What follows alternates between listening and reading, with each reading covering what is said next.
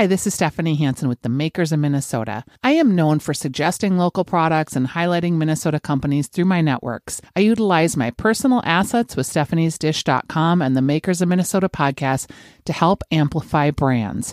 If you'd like to take that experience a little bit further, I would love to help you. The way we can do that is through social media management, where I help you with your Facebook and your Instagram posts. So many of the entrepreneurs that I know just hate doing social media, and I love it. I can also help you with PR, publicity, getting the word out about your products. Maybe you need some recipe development, or maybe you need someone that can help you find some influencers that will actually move the needle on getting your product bought. You can find me at shansenmarketing@gmail.com. That's shansenmarketing@gmail.com if you want to explore ways to amplify your brand in 2021. All right. Hello, everybody, and welcome to the Makers of Minnesota, the podcast all about Minnesota, where we talk to cool people doing cool things. And I'm really excited to talk with you today, Jeff. Jeff has a company that, Jeff, do you remember meeting me a while ago at I think it was a Midwest Pantry or ARI seminar? Yes, I do, as a matter of fact, but I want to make sure that I'm in the right podcast. You said that it's for cool people doing cool things. I want to make sure I'm not cool. Am I still invited? Do you feel decidedly uncool? I think coolness is up to the individual to decide, but today I'm feeling especially uncool, but hopefully that's okay. Yeah, totally uncool. In fact, sometimes the nerds and the uncool people are better.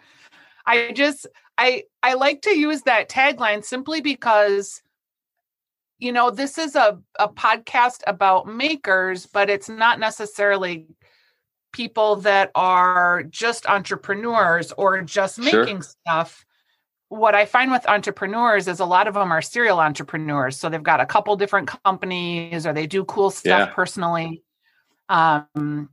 Speaking of that, I first met you and I was on a panel and I was asked to taste this non-alcoholic beer from Hairless Dog. And I thought the packaging was really cool and I liked the concept of it, but I come from a family of people in recovery. So I was sure that the product was just not going to be awesome. So I kind of had all these preconceived notions that I brought to it. And then I drank it and I loved it. And I was like, wow, this really tastes like good full-bodied beer. It didn't taste like, I don't know, like old brands like Klausthaler and I can't remember the name of the other one that my stepdad used to drink before he went into recovery or after he went into recovery. But I was really impressed with the flavor of your products. And I think I gave you like a 5 out of 5 on my form. Oh, thank you. I do remember meeting you. Yes. Nice to talk with you again. Yeah, it is nice to talk to you. And we're in dry January, so your timing is really great for talking about Hairless Dog and how you guys have grown the company. I think was that 2 years ago? Yeah, I think that was in the very early days when we had just started. We had worked on a few test batches. That was probably 2018, maybe. And right. And we had just gotten an idea, and there wasn't a whole lot of data around non-alcoholic beer consumption because it's a very unstudied, unsexy, unloved category up until now. No one really cared about it, but we knew there were more people like us. So the panel was gracious enough to give us their time and give us the floor for a little while, share their thoughts. And if I do remember, we did get a pretty good response out of your panel. So thanks very much. That's a good story. I do remember it well. Yeah. So the formal introduction for you is Jeff Hollander. The they is Paul Perner, and you guys are business partners. And you developed this beer, this non-alcoholic beer. Can you talk about where your original background came from and why you were interested in a product like this? Well, the reason why I'm interested in a product like this and what originally sparked our curiosity as to whether or not it could be done was a conversation that Paul Perner and I had at a holiday party. We had sort of, Paul and I had been neighbors and good friends for 15 years, but both of us quit drinking at about the same time. And you mentioned recovery earlier. Neither of us identify as being in recovery. We just feel better when we don't. So there was, especially back then, and this was probably 4 years ago, that we bumped into each other at a holiday party, and we were the only ones without a drink in our hands. And so each one wanted to know why the other person wasn't drinking, which is standard conversation. Because with alcohol, and Hairless Dog is not anti-alcohol, but alcohol is the only drug that if you don't do it, people want to know what's wrong with you. So Paul and I are instantly assessing what's wrong with you. And then we had a conversation about some of the brands that were on the market at that time. And there was really no great non-alcoholic beers. We decided to have coffee a couple days later. We met over coffee, and then we had a concept for a full-bodied, no excuses, no nonsense marketing that was, unapologetic and forward-facing, and basically made sure that it was, wanted to be the flavor was just as important as anything. It had to be a full-bodied, bold experience like the craft beers that we loved. And so we came up with the idea for Hairless Dog, which is in fact a pun on the Dark Ages term. But we had decided that there wasn't really a whole lot of products like this out there. And what we didn't anticipate was that there would be a wind in our sales, which was around alcohol, that has to do with health and wellness, that is really making people drink less and seek out beverages in the non-alcoholic space like Hairless Dog. Yeah, your timing, and maybe it's not coincidental, but it feels like I did my first Dry January TV segment, I think maybe 2 years ago, and we've talked an endless amount about mocktails. And it seems like as equally as has risen this whole mommy wine culture, has also risen this mommy mocktail and not drinking Dry January, sober September.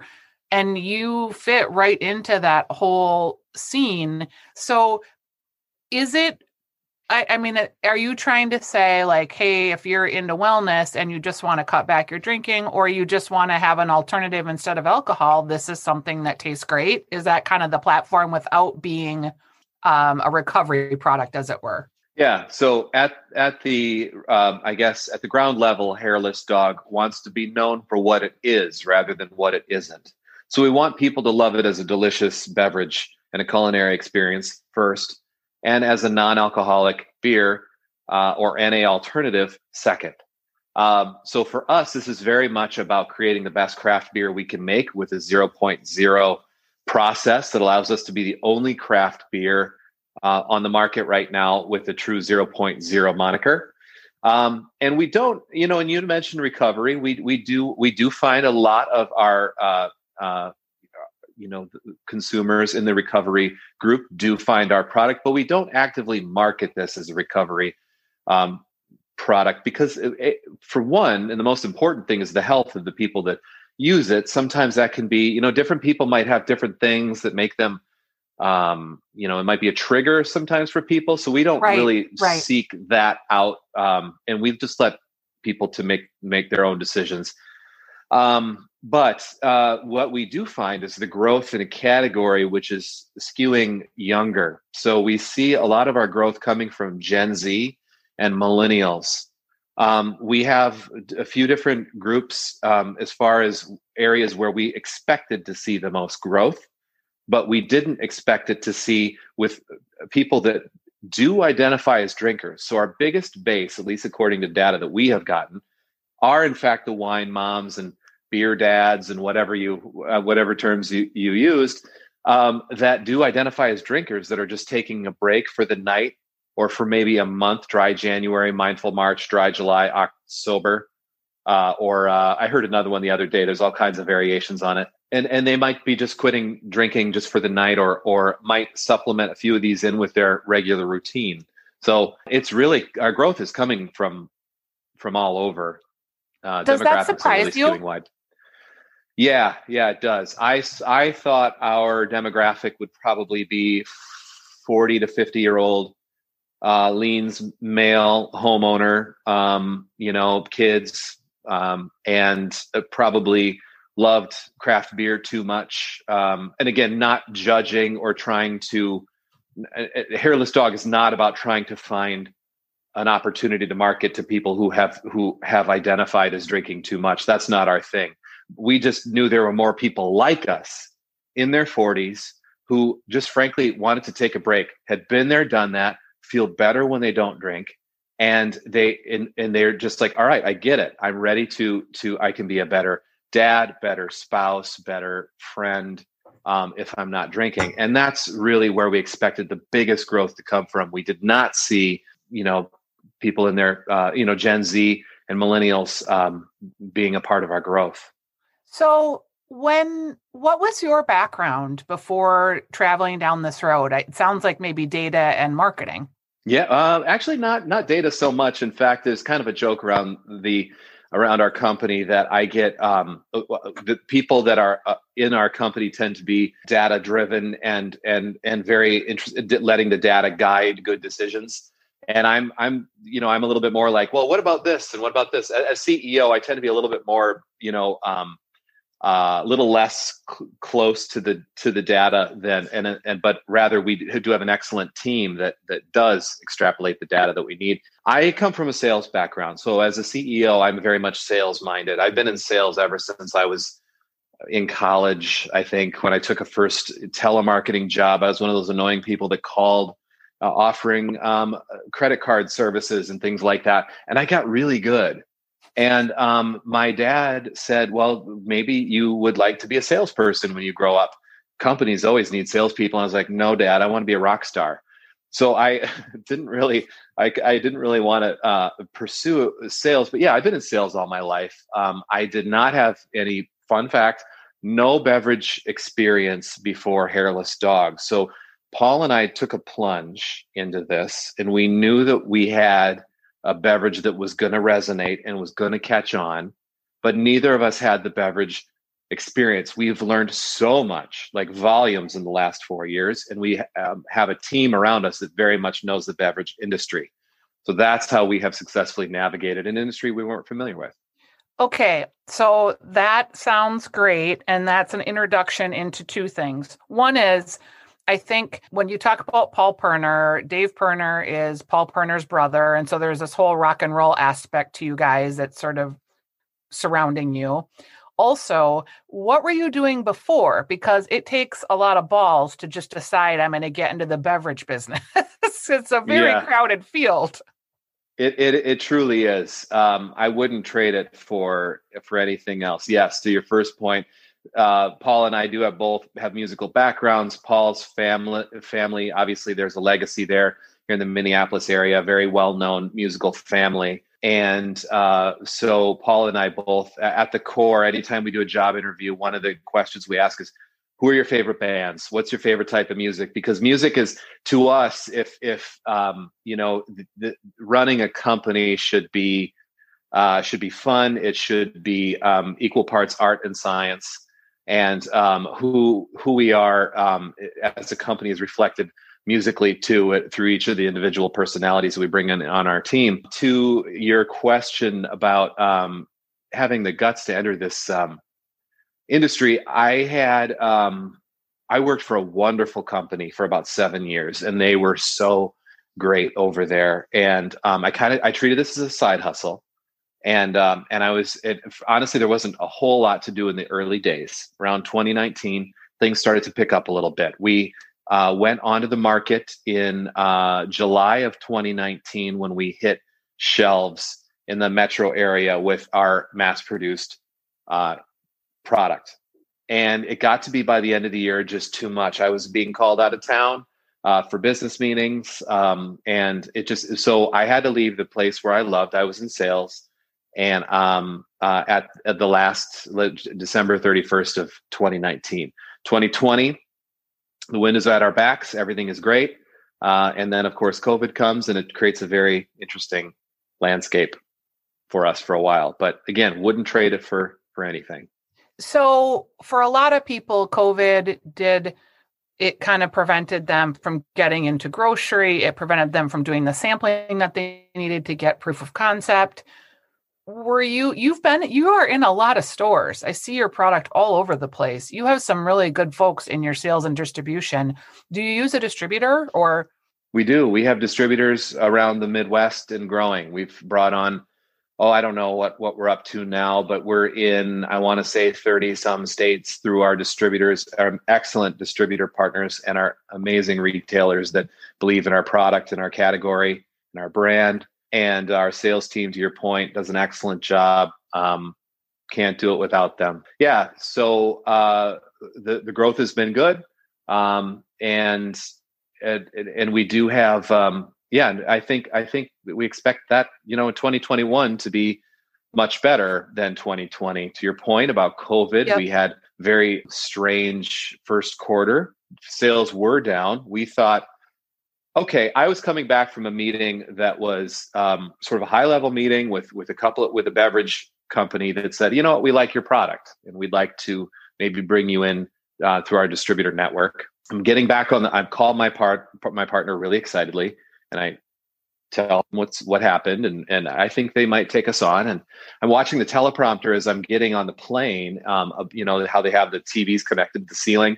Yep. And it talks about how COVID has first hit the United States, and there's an outbreak, and literally by the time the plane landed, there was a certain heaviness by the time I left to the time I got back in Minneapolis, there was already a heaviness because of how the headlines had just turned overnight to COVID. And we thought, okay, well, let's bear down. Maybe they'll buy non-alcoholic beer too. Turns out they don't. It was a little. They focus on paper towels and Clorox bleach wipes and hand sanitizer and enough food for a small army. So when they were buying the essentials, and I'm talking about the consumer, non-alcoholic beer was not necessarily on that list. Retailers were in fact a little gun shy to bring us in because they said we don't know how what the landscape looks like. Distributors did in fact furlough a lot of their employees, and then all of a sudden June or July, there's almost like this pent up demand. It's probably started in about June, and then we couldn't produce Hairless Dog fast enough, and so then we were back in full speed mode, and I guess that's where we are today, as people have realized that okay, COVID is here for a while. We've learned how we could stay safe within certain parameters, and they've incorporated other products that they love back into their life. So we're glad to see that Hairless Dog now has sort of a steady continuum of buying patterns. Once again, we've joined sort of that essentials to some people. Yeah, and the product is really good. How many SKUs do you have right now? Right now, 4 SKUs, and we have 3 more styles coming on the market in 2021 that we're excited about. I think I tried the IPA and I felt like it was really, like I said, it tasted decent. It wasn't like it seemed the same as a beer necessarily, but it was like I couldn't put my finger on it because it did also taste like a beer. You know what I'm trying to say? Mm-hmm. Yeah. So we work backwards in trying to create as close of a beer experience as you can have and still be a 0.0 product. And is there gluten in the product then? There is. Yeah. We currently are not making any gluten-free beverages. We get asked all the time though. I suppose it would make sense to introduce it eventually. Yeah. It's a hard thing to do well, I think. So you'll maybe get there in your time frame, and it certainly seems like from a lifestyle perspective, I bet a lot of your folks, gluten kind of goes through. Some people have like obviously real intolerances. Other people find that it just doesn't agree with them, and then there's people that are kind of the bandwagon. It comes in all shapes because we're always trying to do the health and wellness stuff. You guys have a dry January starter kit. Tell me what's in that. So our dry January starter kit we introduced as a way for the customer who might not be familiar with Hairless Dog. So they might not want to, they might want to, sort of something to hold them through dry January. And they need 3 6-packs just to hold them over. There's a t-shirt in there and 2 koozies. And it's in a limited edition box done by a very talented artist whose work we love. That currently is a when they're gone sort of deal. Sure. But we just felt it was a good way to introduce the brand to people who might not be so familiar, and turns out it's resonating really well. Are you, I think I've seen you at liquor stores in addition to grocery. That's correct. Is that strategic? Yes, from the perspective of the grocery side is a very, is a little less expected avenue for us. And one that, does make sense to pursue. Liquor stores, again, we thought the most logical step in the beginning was just to talk to beer distributors who are great partners, do a good job with getting our product out there. The liquor stores made the most sense. We saw the most pull through at liquor stores. And then we started to see grocery stores, here in the metro area, a few of the bigger grocery chains. Can I mention them? Yeah, for sure. Okay. Cub Foods, Lund's, Byerly's, Hy-Vee, and the rest have done a great job in getting behind our brand and putting it on shelves. Coburn's, when you start getting a little further out of the metro area a little bit, cash-wise, they've believed in our product too. So the grocery store set has been interesting, and it's great to see that product is resonating on those shelves as well. It's a really different type of distribution, a really different type of pull through. I think I bought the product there once because I was making chili, and cool. I wanted to make a beer chili, and I wasn't going to be at a liquor store. So I saw it and I was like, oh, I can use this because I remembered having it. So cooking, I think, is because a lot of people braise things in beer, and I felt like it really was great in the chili that I made. Awesome. What kind did you use? I used the IPA, I think, the green and black can. Oh, Are great. all the cans, they've got to be different just to mark them. Yeah, and it's interesting that you mentioned that. The current design has a white silhouette of a dog on a black background, and just the identifier is a little band at the top with a color. So that's going to be changing. We'll be unveiling a new look to our cans probably second quarter of next year.